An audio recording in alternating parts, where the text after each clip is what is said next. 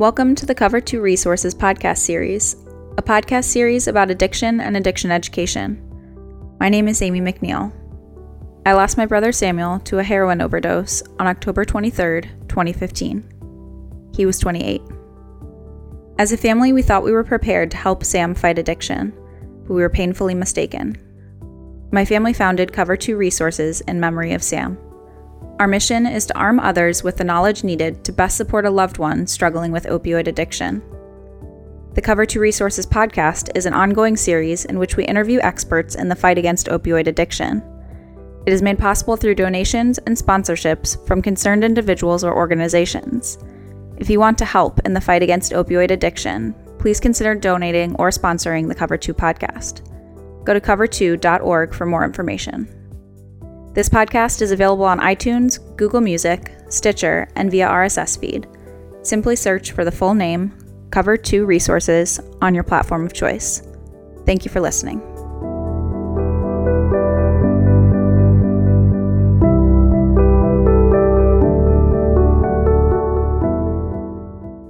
Hi, this is Greg McNeil, founder of Cover 2 Resources, and I'm here today with Dr. Cristina Delos Reyes, who's the Associate Professor of Psychiatry and Addiction at the University Hospital's Case Medical Center. Doctor, welcome. Thank you. Dr. Reyes has over 20 years of experience as an MD and specialist in the field of addiction psychiatry. Doctor, can you share with us how you happened to get into the field of addiction treatment and recovery and psychiatry? Sure. When I was in medical school as a first-year student, I happened to get elected to a group of my peers that actually helped other medical students who had problems with drugs and alcohol.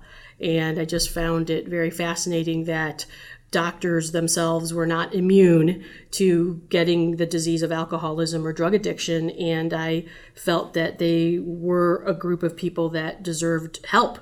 After all, if you've got a doctor that's sober and in recovery, they're going to do a much better job than if they are still out there drinking and using. And so ever since that time, as a first-year medical student, I've had an extreme interest in the field and decided fairly early on to dedicate my life to treating people with addictive disease. Okay.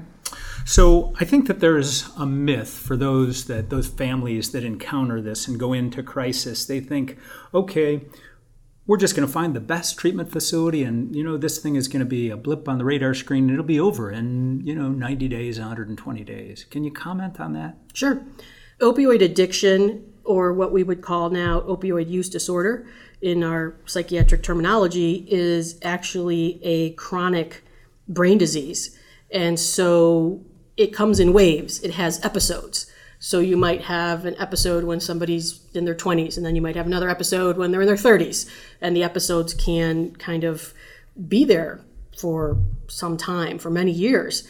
And so, yes, you might find that getting into a good treatment facility, working hard at recovery for 120 days, that the person does manage to stay sober. But because it's a chronic disease, it's more than likely that symptoms will return at some point in time. But that's not 100%. I guess I liken it to having cancer. Some people have a bout of cancer. They get their treatment, they do their chemo, they do their radiation. The cancer never returns. Other people have cancer and they do all of that stuff, and lo and behold, 3 years later, the cancer is back with a vengeance. So I look at, the disease of addiction in a very similar way. There are some people that are lucky enough to have one bad episode of it in their life and it never comes back. And then there are other people who will struggle with it for years and years and years. And we don't have the perfect treatments for the disorder, and therefore there's no guarantee that we can keep somebody quote unquote sober or in recovery for the rest of their life.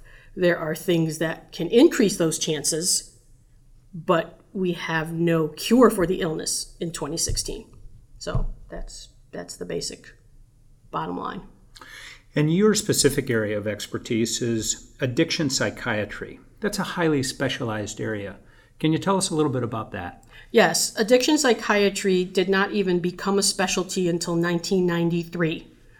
That took quite a long time. And if you think about how many people in the United States practice addiction psychiatry, it's a very small percentage of all doctors. So if you can imagine that there are somewhere in the neighborhood of, 500,000 doctors practicing in the United States right now, about 4,000 to 5,000 of those doctors are specifically trained to treat the disease of addiction. And so that's a very, very small percentage. And there may be people that don't even know that specialists in addiction even exist. The other thing I want to point out is that there are actually now, as of 2016, 2 separate subspecialties. There's a subspecialty of addiction psychiatry, which has been around since 1993, and there's also a subspecialty called addiction medicine, which has been around but wasn't officially recognized until about 3 months ago. And so there are more and more doctors, I think, that are getting interested in this field, but for the longest time, people didn't practice in this area. And so I'm very glad that now both addiction medicine and addiction psychiatry are considered to be viable pathways for a doctor that wants to specialize in this area. So what is addiction medicine? Okay, so this is a great question. So addiction medicine is basically a person that is trained in any other field. So it could be a person that is an internist. It could be a person that is a family practice doctor. It could be a person that's an OBGYN, or it could be a person that's a surgeon. So suffice it to say that a doctor in any subspecialty now has the opportunity to take an extra year of training to learn how to treat the disease of addiction. And so the content of what an addiction psychiatrist learns versus the content of what an addiction medicine doctor learns, a lot of the content is overlapping. The psychiatrist tends to specialize in those people with addiction who also have mental illness, whereas the person that's addiction medicine might specialize, for example, in a person that has alcoholism but might also be suffering from liver cirrhosis, if that makes sense. So they might have medical consequences of their drinking and drug use, and that's where an addiction medicine specialist might step in.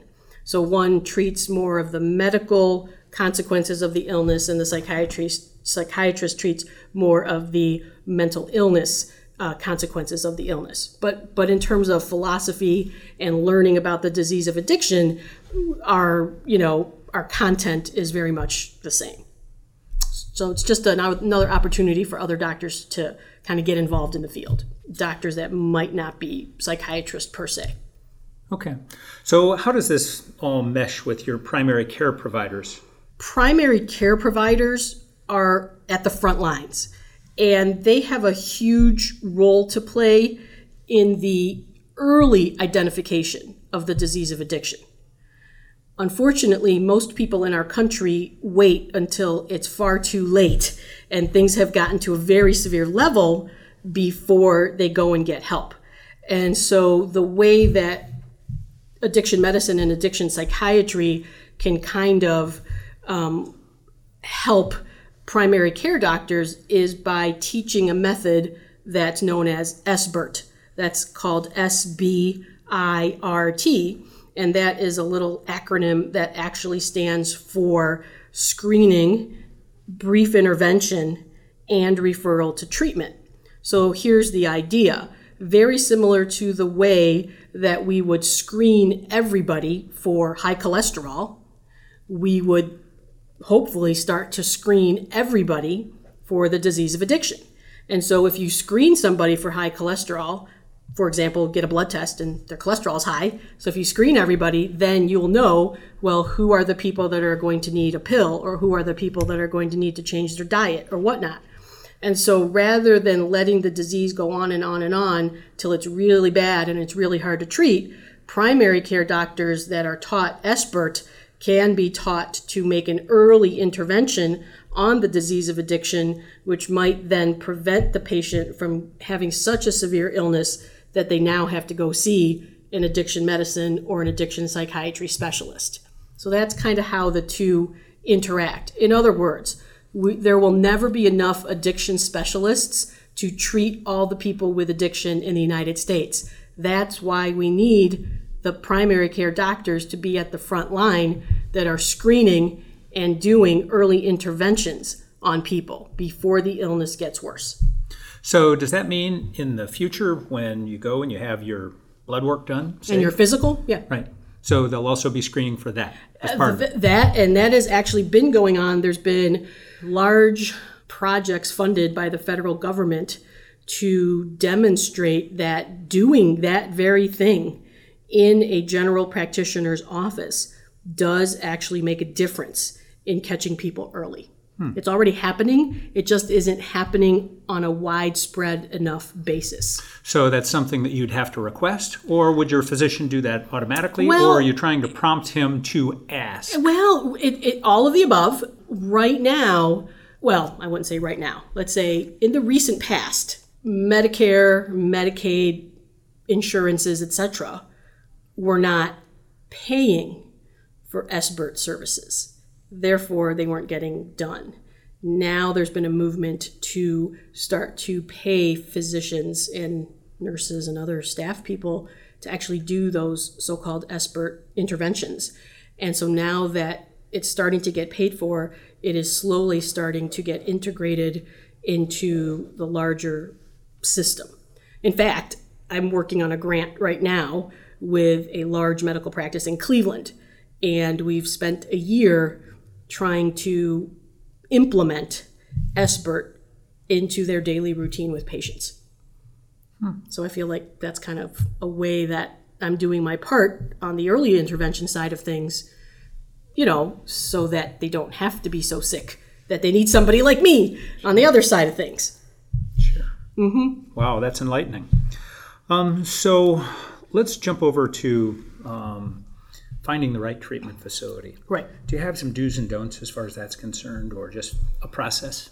I think you want to look for a treatment facility that has medical staff that are trained in addiction. For example, does your treatment facility have a medical director? Yes or no? Does your treatment facility's medical director have training in either addiction medicine or addiction psychiatry? Yes or no? So the answers to those questions might point you, like I would want to send my own family member to a place where medical staff were involved in the treatment and where that medical staff was specially trained in addiction. That would make me feel much more comfortable. The other thing about finding the right treatment facility has to do, I think, with, length of stay. So is it a treatment facility that will allow you to have a flexible length of stay from, 5 days to 55 days? Or is it a treatment facility whose basically their shtick is, okay, we're going to treat you for, 2 weeks and then our treatment is done? So I would be looking for a place that has a flexible, depending on what the patient needs, has a flexible length of stay.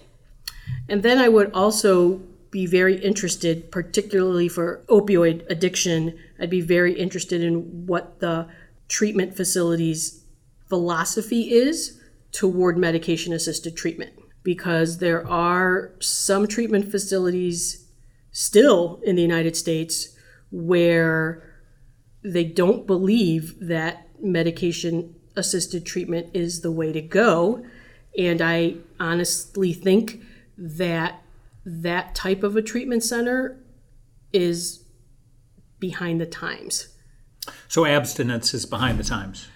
The traditional... Abstinence... Is that what you mean? Yes. Yeah. An abstinence, a strictly abstinence-only based program might not be the ideal place for every single person with opioid addiction. I guess I can comfortably say that. I think that rigidity of stance that a treatment program sometimes has actually does more harm than good. So you think that medication-assisted treatment is a better approach? I hesitate to say better or worse. I think what's important is that family members and patients are informed of all the options. Unfortunately, you can walk into a treatment center whose philosophy is abstinence only. They won't even tell you that these medications exist and are out there. That's not right. So you have to give people all the options and let them choose amongst the options, as opposed to pretending that in 2016 that we only have one option, and that might be to go to meetings and talk to a therapist. It's not the only option anymore. Sure. And I happen to believe that since this is a biopsychosocial illness, you need a biopsychosocial solution. And for me, the medication-assisted treatment falls under the bio part, the biological, because you're actually treating something that's wrong with the person's brain. In addition, I look at it like three legs on a stool. So biopsychosocial are the three legs of a stool. And if you have a one-legged stool, pretty useless. If you have a two-legged stool, it's wobbly, still pretty useless. If you have a three-legged stool, it's very solid. You can sit on it. And so I like to see treatment programs that address all three of those issues. So for a person with opioid addiction, the bio would be offering them medication-assisted treatment. The psycho would be offering them treatment for depression, treatment for trauma, talk therapy. And then the social part would be getting them involved, for instance, in a 12-step program or some other program that would build up their sober support network. And without all three legs of the stool, I think a client's or a patient's chances of success are much lower. So that's kind of the philosophy I try to use in my day-to-day practice, which is, let's not look at this as a one-dimensional illness. This is a multidimensional illness that needs multidimensional treatment. And for companies to put themselves out there as treatment organizations, but then to ignore one leg of the stool, I just disagree with that approach. Yeah. With MAT, aren't you kind of limiting your support, though, that's available to you for one of those legs? And by that, what I mean is many of the 12-step programs are strictly abstinence-based, period. And if you show up to the meeting and they find out that you're on medication, you're out on your ear. What you said is exactly correct. I think that is a cultural artifact, and I think we need to start moving away from that. From everything that I know about 12-step programs, even the big book says that some people will need the help of other medications, and you shouldn't hold that against people. And so, to me, people don't seem to ignore that. Dr. Bob and Bill Wilson actually did say, hey, some people will need medications for their mental or emotional disorders or for other reasons. I mean, Dr.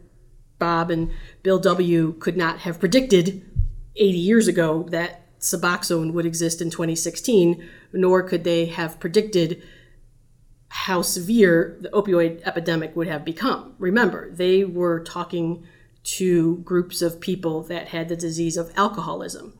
And even though both diseases are sort of found in the brain, I think they can have very different consequences for people. And so again, I don't know that 1930s AA is the total solution to the 2016 opioid epidemic. And I'm not trying to say that I don't believe in the power of a 12-step group. I think it is fantastically powerful. But I don't think we can afford to discriminate against people that are using MAT. Again, I think that's doing our clients a huge disservice. Huge. And I know exactly the problem that you're talking about because I run into it every day. So I've had patients that I have on Suboxone, And then they are told, you cannot get into this sober house because you're on Suboxone. So here, imagine that. So you're a person that's trying to get well. You're trying to get well from this brain disease that you have. Your doctor has prescribed you legitimately a medication for that brain disease. And then when you try to get some social help, i.e. a safe place to live, you're told that you're not welcome here because you're on that medication. That's a huge problem. That's brutal. Yeah. It's unfair. Yeah. So how do they get around that? How do they fix that? How does... There are some places in Ohio and in Northeast Ohio and all around the country that are working on this exact problem. And they are trying to create a continuum of housing for people that might be on MAT. It's just that building housing in this field has been long overlooked and it's very expensive. And so, there's got to be capital investment. You've got to build more houses, and more of those houses have to be willing to accept people that are on MAT. And more of those people that run those houses have to be educated as to what is the purpose of MAT and, why is it a good thing versus maybe a bad thing. So just those very basic pieces of information. So I do think that it's getting better. I mean, I did eventually find a place for my patient, but it took about, a dozen phone calls. And so if a family is running out of patients and running out of time and running out of resources and the door gets slammed in their face 3 times, they might just give up. So that's super frustrating to me. So that we have to have infighting even within our own field. Meanwhile, people are dying on the streets of Cleveland and Cuyahoga County, and I just shake my head. That's not right. So, so yeah, there's unfortunately a lot of things about the system that are broken, but they're not, in my opinion, insurmountable problems. You just need very dedicated and stubborn people that are willing to pull up their sleeves and work on the problems. And I guess that leads us to our next question about the system. Yeah. When we were talking prior to this interview, you told me that the system is broken. Tell us a little bit about that. The treatment system is broken. Gosh, I don't even know where to start. It's like an onion. Once you start to peel off one layer, there's more and more layers underneath, and lots of tears along the way. I'll start with parity.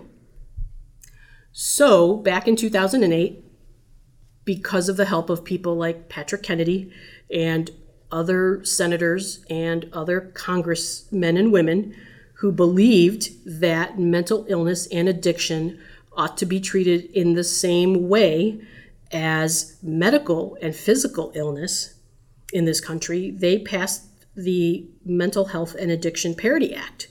Mind you, this is 2008. What is it now? 2016, right? 8 years later, the feds have still not completed the final rule and have still not completely enforced a rule and a law that's 8 years old. So what are the key components of that law? The key components basically are that you can't place limits on the amount of treatment that a person with mental illness and addiction can get. But that happens every single day. Check any insurance company's policies and it might say something like, hey, if you've got heart disease, you've got a $5 million limit on how much treatment you can get. But if you've got addiction, well, you've got 30 days lifetime, and that's all you're allowed to get. Or if you've got schizophrenia, a severe mental illness, you're allowed to have 100 days in the hospital in your lifetime. Whereas if you have diabetes or heart disease or cancer, you basically get unlimited treatment. So what I'm saying is that addiction and mental illness forever in this country have never been held to the same standard as other illnesses. And that means people are not getting the treatment they need, and that means that people are dying as a result. How else is the system broken? So the other way I think that the system is broken, which is in my opinion, directly related to the parity issue is that we don't have treatment on demand. We have waiting lists. Can you imagine in America in 2016 if someone came into the hospital with their blood sugar at 500 and we said, you're going to have to come back in 3 weeks. There's a waiting list for you diabetics. That's like comatose, isn't it? Yeah. That's near dead. So for, I would say, most other diseases that can acutely kill you, heart attacks, asthma, diabetes, for most other diseases that could kill you on the spot, strokes, there's treatment on demand. You walk into the emergency room, you get serviced, you get connected, and you get treatment. What happens to the person with addiction? They come in, overdosed, they get woken up in the emergency room if they're that lucky, and then they basically get sent out without any connection to any further treatment. Why?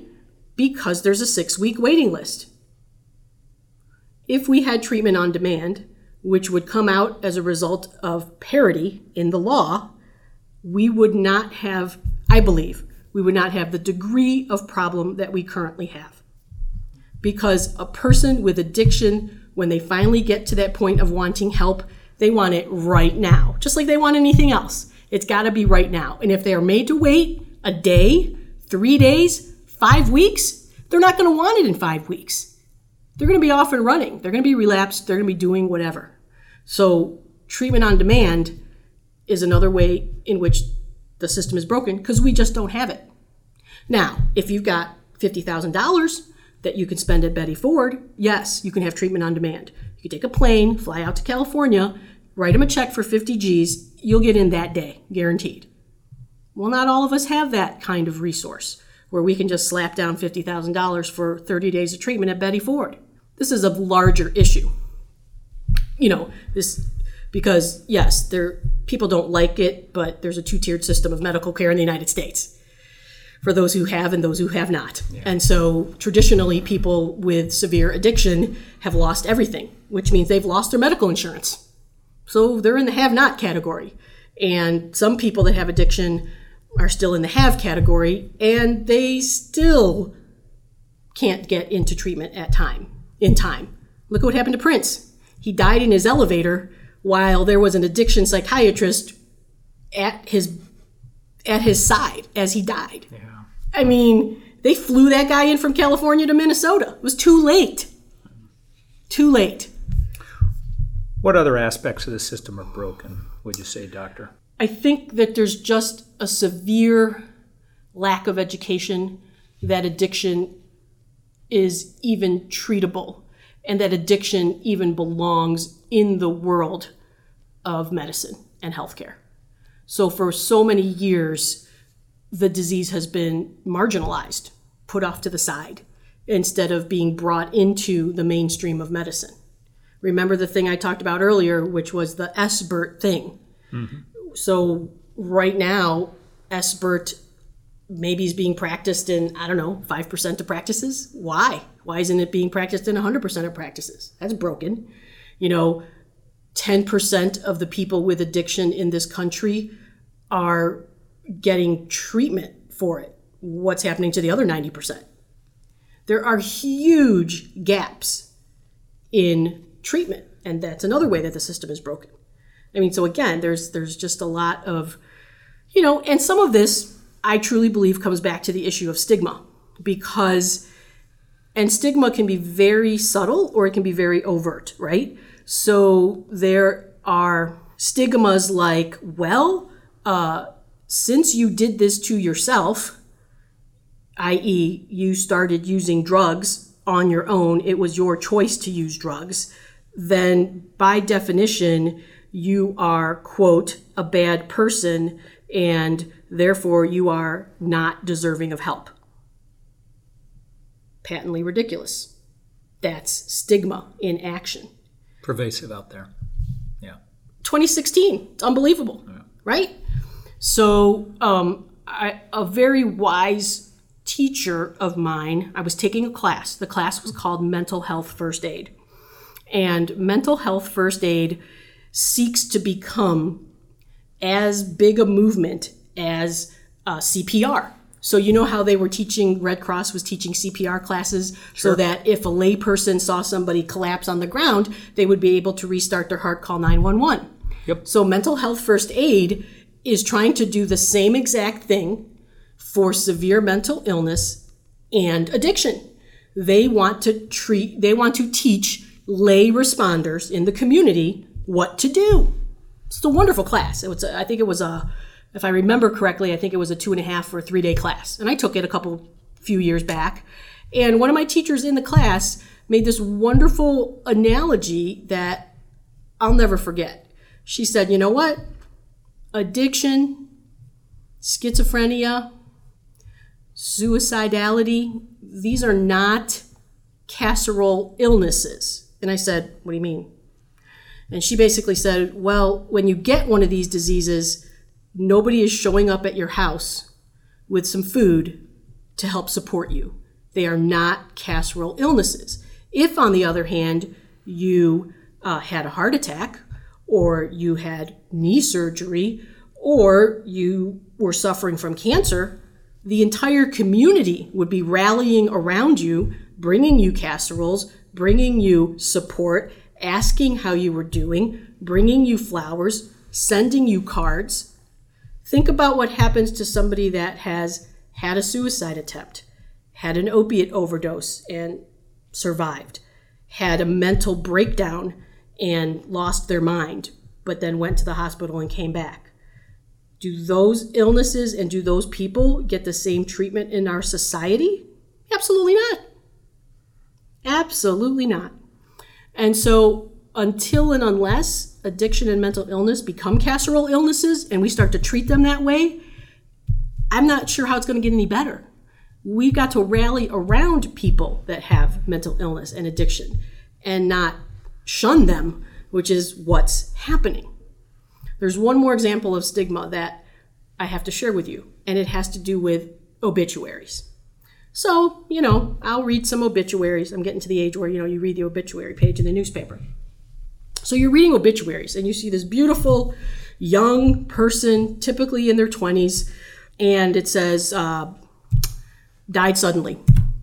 And I, for the last 3 years, I've been seeing these obituaries, and I go, there's another one, probably an opiate overdose. Nobody talks about it. It is a shameful secret. Same thing happens when somebody commits suicide. So-and-so, 22 years old, died suddenly, survived by blah, blah, blah.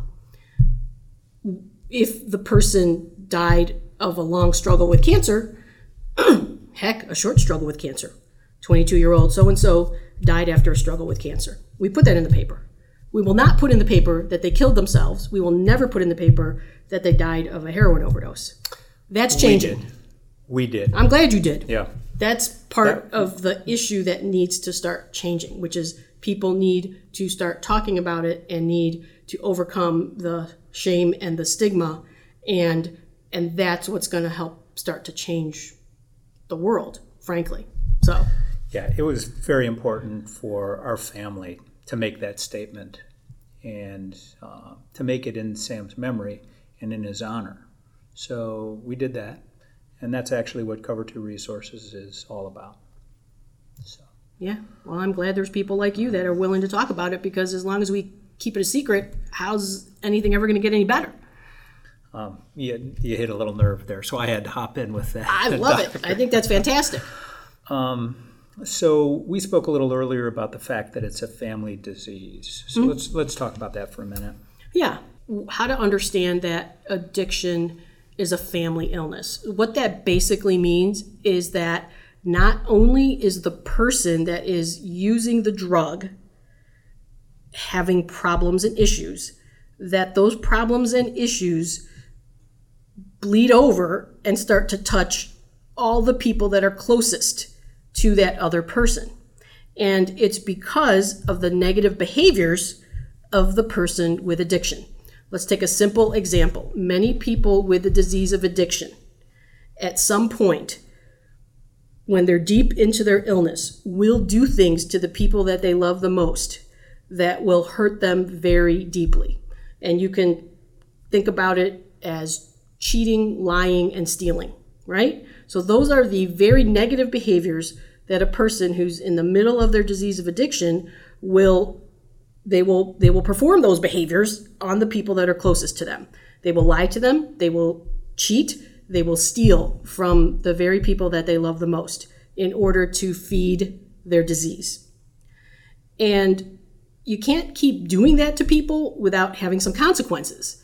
And so you basically kind of, the person with addiction is sort of like a tornado that rips through the town. It kind of destroys not only the person that's inside the tornado, but it destroys everything that's around as well. And what happens to be around is usually that person's family.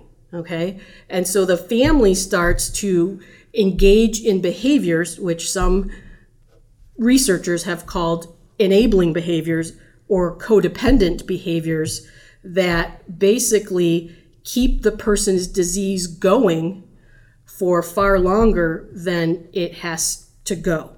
And so one simple example is bailing somebody out of jail. So there's a point at which I think a family member wants to help the person with the addiction not suffer. And so one of the ways they can help them not to suffer, for example, is by bailing them out of jail. But what happens is when you repeatedly bail somebody out of jail and you see absolutely no difference in their behavior, what you've done, unfortunately, unwittingly, is to help keep the disease going on for longer. And that is a very difficult concept, I think, for family members to begin to understand.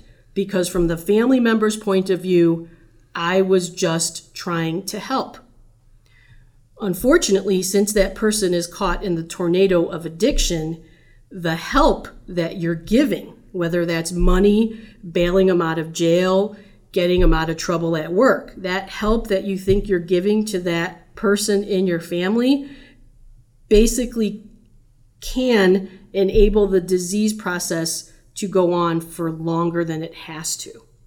And so one of the things that people learn when they go into their own recovery, so I'm talking about friends and family members of people with the addiction, can get into their own 12-step recovery program. You can find it at Al-Anon, you can find it at Families Anonymous, you can find it in some other support groups, Nar-Anon, etc. So once you start to get, as a family member, into your own recovery, you learn to stop doing those things, you learn to start taking care of yourself, and you learn to start setting healthier boundaries. Once you start doing those things, the person with the addiction is unfortunately painted into a corner, or maybe fortunately painted into a corner, in which they are forced to get a different kind of help because they are no longer getting bailed out by their family. I'm not sure if that makes sense. Like I said, I think it's very difficult for some family members to hear. They might be very offended to hear me say that. I think it does. I think it makes a lot of sense. Yeah. And so that is super difficult to hear, is that the help that I think I'm giving to my family member might actually be keeping the disease going on for longer. And the other thing that's very difficult to hear is that I myself have been affected by the disease of addiction in very negative ways, and I've lost my serenity and I've lost my peace of mind, and now I'm going to need help to get my serenity and my peace of mind back. People don't want to hear that. They want to hear that once I fix the person, quote unquote, once I fix the person with the addiction, then everything can go back to normal. I don't think so. It doesn't work that way. Once you've been hurt, once you've been repeatedly lied to, repeatedly stolen from, that relationship is damaged. It might be damaged forever. And you're damaged psychologically from being in a very close relationship with somebody that has a very tough brain disease. So, yeah. Wow. We've covered a lot of ground in a short period of time. What else would you like to share with our listeners, Doctor?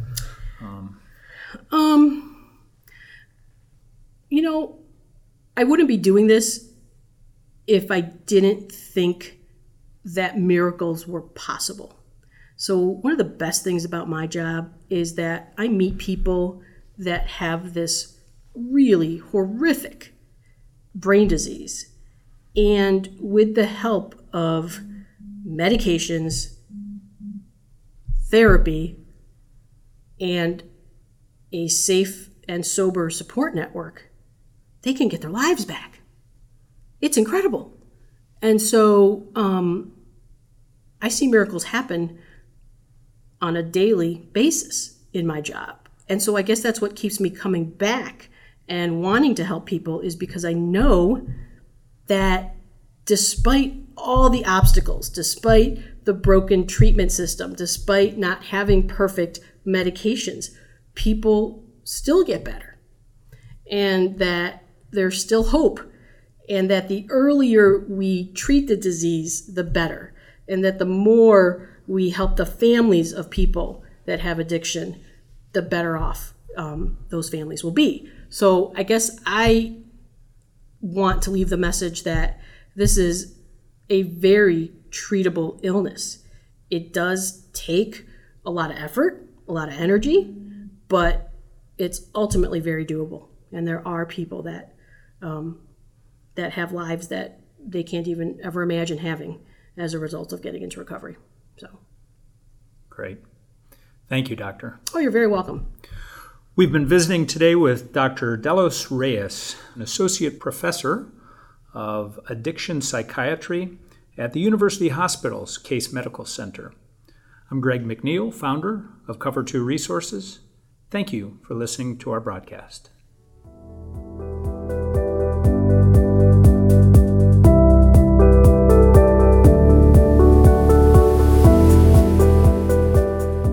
Thank you for tuning in to this episode of the Cover 2 Resources podcast. This episode is a production of Cover 2 Resources and is made possible by listeners like you. With your support, the Cover 2 team can continue to research and broadcast these resources to others in need.